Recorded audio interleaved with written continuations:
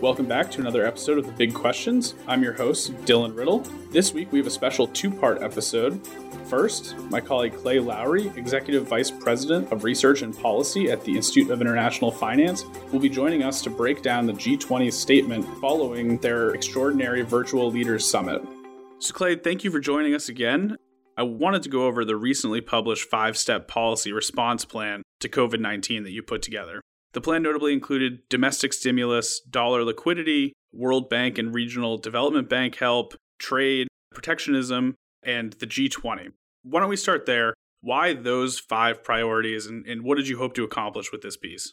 So thank you, Dylan, for having me on again. I think when I was trying to figure this out, and obviously it wasn't just me, I talked to other people at both the Institute as well as outside the Institute, just trying to figure out what are the major steps in which there can be a significant effort on international coordination.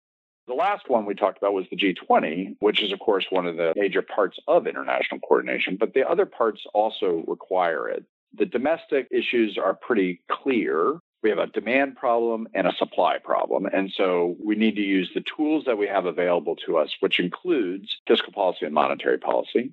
If we can do that in an internationally coordinated way, that usually proves to be more effective than just acting domestically. But it's first and foremost, you got to start domestically. When we think about dollar liquidity, it's because the dollar is the major currency in the world. And so it is kind of the responsibility, really, of the United States to be thinking about what does the dollar mean and how do we have responsibility in the world for making sure there's liquidity. On the trade side, it's my view that protectionist measures probably in the best of times aren't that great, but in the worst of times, which is where we're facing now, can be devastating. We're going to see, I think, that trade flows are going to fall off pretty significantly because there's not as much economic activity. But let's not add to that burden with government policies. And then finally, just the G20 coming together and coordinating as best as it can. It can use the official bodies like the International Monetary Fund or the World Bank, which are there to help emerging market countries as well as developing countries, and also the G20 itself, just kind of looking at different policy actions that they could take to again show this is a global crisis. The idea that we can all solve this individually is wrong-headed. Trying to solve a global crisis using global mechanisms seemed to me a much more sound step. That makes sense. Yeah, I feel like in the last few years, right, people have been writing these headlines about multilateralism being on the ropes and not as in vogue as it was a few years ago, but it felt encouraging to see the G20 leaders come together, and obviously they produced this statement this week. You, in the piece, called for the G20 to put out a short, impactful statement and take many of the actions obviously noted in your piece. How did you read their statement, as it relates to what you were hoping for? So I would say I read it in 2 ways. One, I read it as a positive statement for kind of the reasons you just said, which is here you have the G20 leaders coming together and talking that we do have this global problem and that we are trying to take some actions domestically and internationally to work together through this problem. And I thought that it was important that it came just a day or two after the G7 foreign ministers had broken down over what I would consider to be a ridiculous discussion about what we should be calling this virus. I say ridiculous not because, maybe at some point that's an important thing, but let's face facts. We have people that are suffering economically and suffering health-wise, and it strikes me as strange that we will have a big debate over what to call it. So I thought it was good that the G20 came together and kind of put that issue off to the side. In terms of how impactful the discussion was, I would like to have seen it be a little more action-oriented. This is what we think we need to start doing. This is how we're going to task different groups. We didn't see as much of that, but it's still a first step, and we have a long way to go in this crisis. So it's not exactly what I was looking for, but I consider it still a positive overall step forward. Yeah, there were definitely a lot of aspects that you had mentioned that were still mentioned in the statement. I kind of wanted to start with trade, where the G20 says that they reiterate their goal to realize a free, fair, non-discriminatory, transparent, predictable, and stable trade and investment environment. How do you think that squares with the last, 2 years or so of U.S. increasing tariffs and the trade war and trade conflict with both Europe and China, obviously? So it doesn't square very well. Just this Monday, actually, the trade minister's statement that came out kind of expanded upon what the G20 leaders had said last week. And while there's some positive aspects to it, including keeping markets open, it would be also nice to actually go back and take a look at where markets have not been as opened and see whether or not we can reverse some of those steps. For instance, there are a fair amount of export controls on medical devices, medical equipment, and pharmaceuticals that have been put in place since this crisis began by countries that are part of the G20.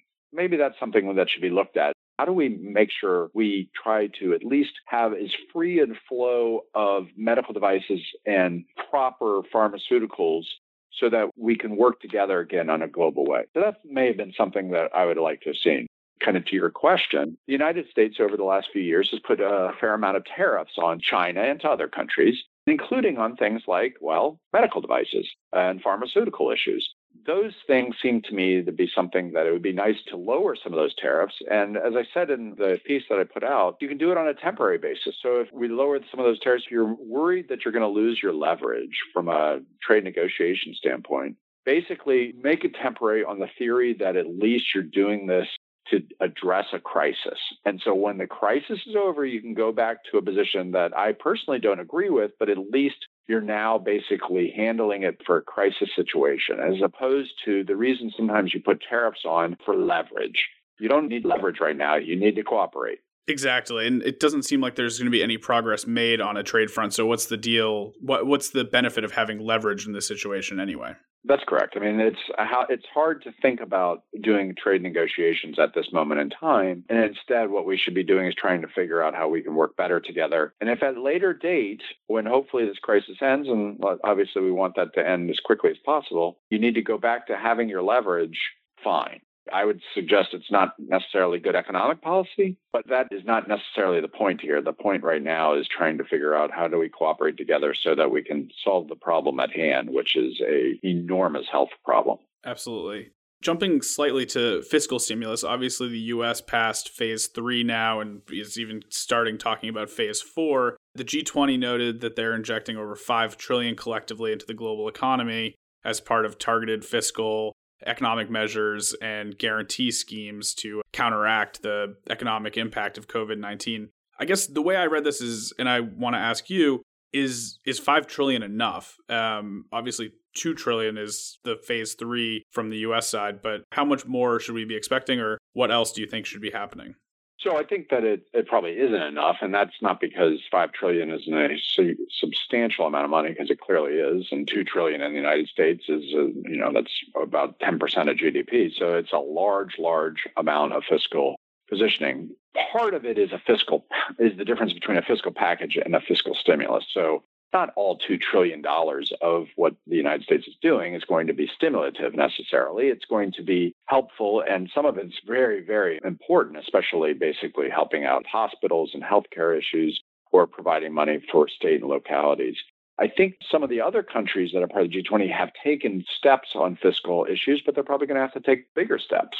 And we have not even started really getting into what's going to be happening in the emerging markets, where you're going to have countries that are suffering for balance of payments problems and potentially from fiscal problems, and they're going to be needing to take fiscal measures of some sort as well to help their economies, because their medical infrastructure is most likely going to be less advanced and less coordinated than you see in some of the more developed countries. So is it enough? Almost assuredly no. Is it a really good step forward? Absolutely, yes. And so now it's kind of what next? And that kind of goes back to my earlier point, which was that's what I would have liked to have seen a little more from the G20 on. But I think it was good that they acknowledged, hey, we're trying right now on the fiscal side, and there may be more to be done. Speaking of emerging markets, the last time you were on, we touched on the swap lines that the Fed had just recently announced. Then this week, we saw the Fed announce additional liquidity measures. Can you walk us through some of the differences between the swap lines and the Fed dollar facility and what impact those facilities are going to have now? So here's how I guess I would think about it. The Fed had basically redone its swap lines that they had put in place during the 2008-2009 crisis. And it did it in a very fast order. First, it did it with a number of developed countries, central banks, and then it expanded it to a few emerging market countries. So this last Tuesday, the Fed did expand FX swap lines to create this new repo facility. This is a new instrument that we will see how it works over time, but repo lines are essentially setting up a line so that if a country is sitting on reserves that include U.S. treasuries, they can actually repo those treasuries for cash with the Fed. So this could, at least theoretically, expand the dollar liquidity to countries beyond the countries that are in the FX swap lines. Now, it would suggest that those countries be sitting on some reserves, because if they don't have adequate reserves, then they're not going to have enough treasuries to basically repo them, for dollars. The second thing is that I think that it is a positive step by the Fed, but it does go to the other point that I was making, which is there's going to need to be more done with the IMF. So the IMF has put out that it's going to be providing some liquidity, which are kind of along the lines of swap lines. And then, it's whether or not is the IMF going to be doing more lending using its normal procedures through the balance of payments operations that it uses? Or is the IMF going to switch and start basically kind of lowering its conditionality and essentially turning in some of their resources into more of a liquidity lines for emerging markets? I think that's something that should be at least explored in the very near future. Great. Well, I found this conversation very helpful, Clay, and I know that our listeners will too. So I want to say thank you for joining us again. I'm sure we'll be talking to you again soon. Up next, Deputy Chief Economist here at the Institute of International Finance, Elina Ribakova, is back for another episode, this time discussing South Africa following the Moody's downgrade over the weekend and the potential for an IMF program. Elina, thank you so much for joining the show again. Oh, thank you so much, Dylan. So we wanted to bring you back on to talk about South Africa, which is obviously in the news this week as they consider an IMF program. They had a Moody's downgrade over the weekend. But we've been talking about South Africa at the IIF for some time. We've done a bunch of analysis looking at vulnerabilities in emerging markets, and South Africa somehow always comes up at the top of the list, whether it be, overvaluations in the currency or debt dynamics, anything like that. So can you kind of just walk the listeners through, for people who haven't been paying as close attention to South Africa, what makes South Africa so vulnerable right now?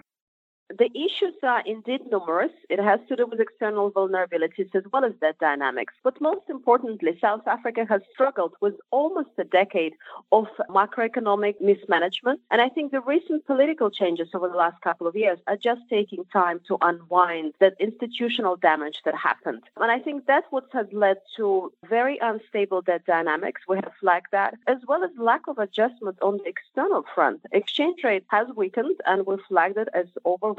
But nonetheless, current account deficits have remained sticky, and they have been financed by short-term portfolio investment. The combination of this very sort of heavy reliance on short-term portfolio investment flows, as well as worsening debt dynamics in the middle of the current COVID crisis, is just making it too much. I think, therefore, it's important that South Africa goes to multilaterals for support. So is this COVID-19 exposing kind of a pre-existing condition or an underlying condition, or is this more something that was bound to happen, regardless of a global pandemic of this scale? I think South Africa was teetering on the brink for some time now, and you can see it in our publications flagging external vulnerabilities and more recently debt sustainability issues. We have run scenarios where even before COVID, South African debt could have worsened as much as almost 95% of GDP. That is clearly an underlying issue. I think COVID concerns have just tipped it over. The risk towards emerging markets have resulted in a sudden stop of capital flows. And on top of that, recent lack of agreement on the adjustment measures for the budget, especially resistance from the unions, has just made it too much. And the topping it off is the downgrade by Moody's last Friday to the sub-investment grade.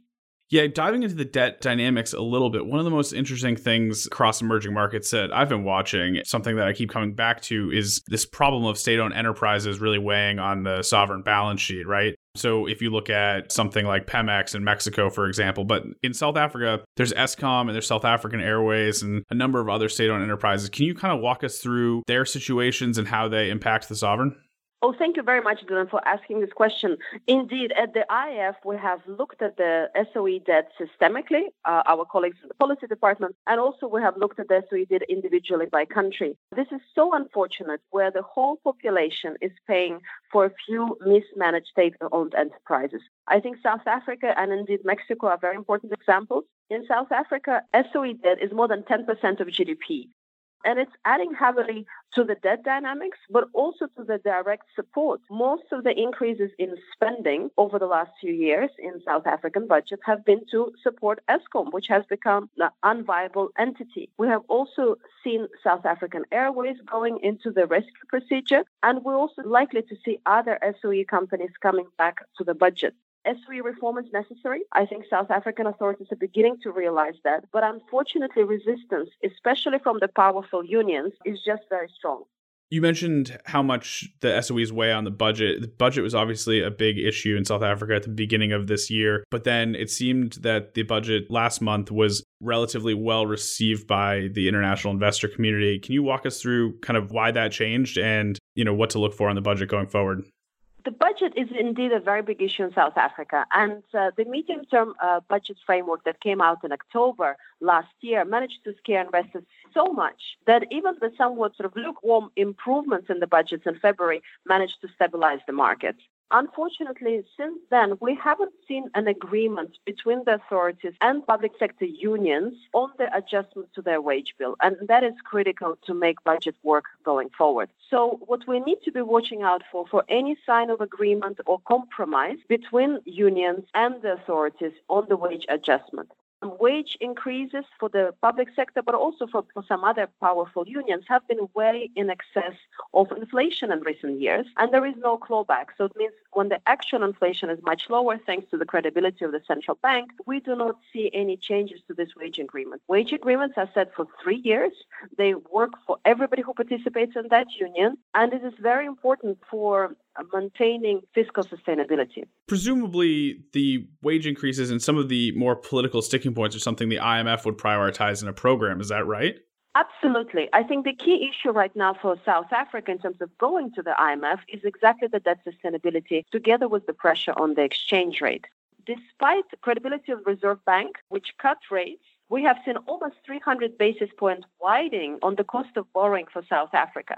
So the IMF presence by itself would help calm down the market somewhat, and then it will also should help to give extra money on the social spending. Because COVID will be an important shock for the budget, and we need to provide support for those in need. On the other hand, misallocation of resources, for example, some of these wage agreements or waste at Eskom would definitely be at the center of any IMF program. That makes a lot of sense. Elina, one last question before I let you go. What should our listeners be looking for signs of improvement in the weeks or months ahead? What would be something that makes you think that South Africa might be turning a corner? We'll definitely be watching out for any signals from multilaterals, from the World Bank and the IMF in terms of approaching and discussions with the authorities. And then we'll also be looking for signs of better allocation of resources. South Africa has limited resources. It needs to support those most in need, but we also need to cut spending on the wasteful SOEs. Great. Elina, thank you again for joining us. I really enjoyed our conversation, and I think our listeners will as well. Thank you so much, Dylan. Thanks for joining us this week, and thanks once again to my colleagues Clay and Elina for sharing their insights. We'll be back next week with another episode, but until then, please like and subscribe on Apple Podcasts, Google Play, or Spotify.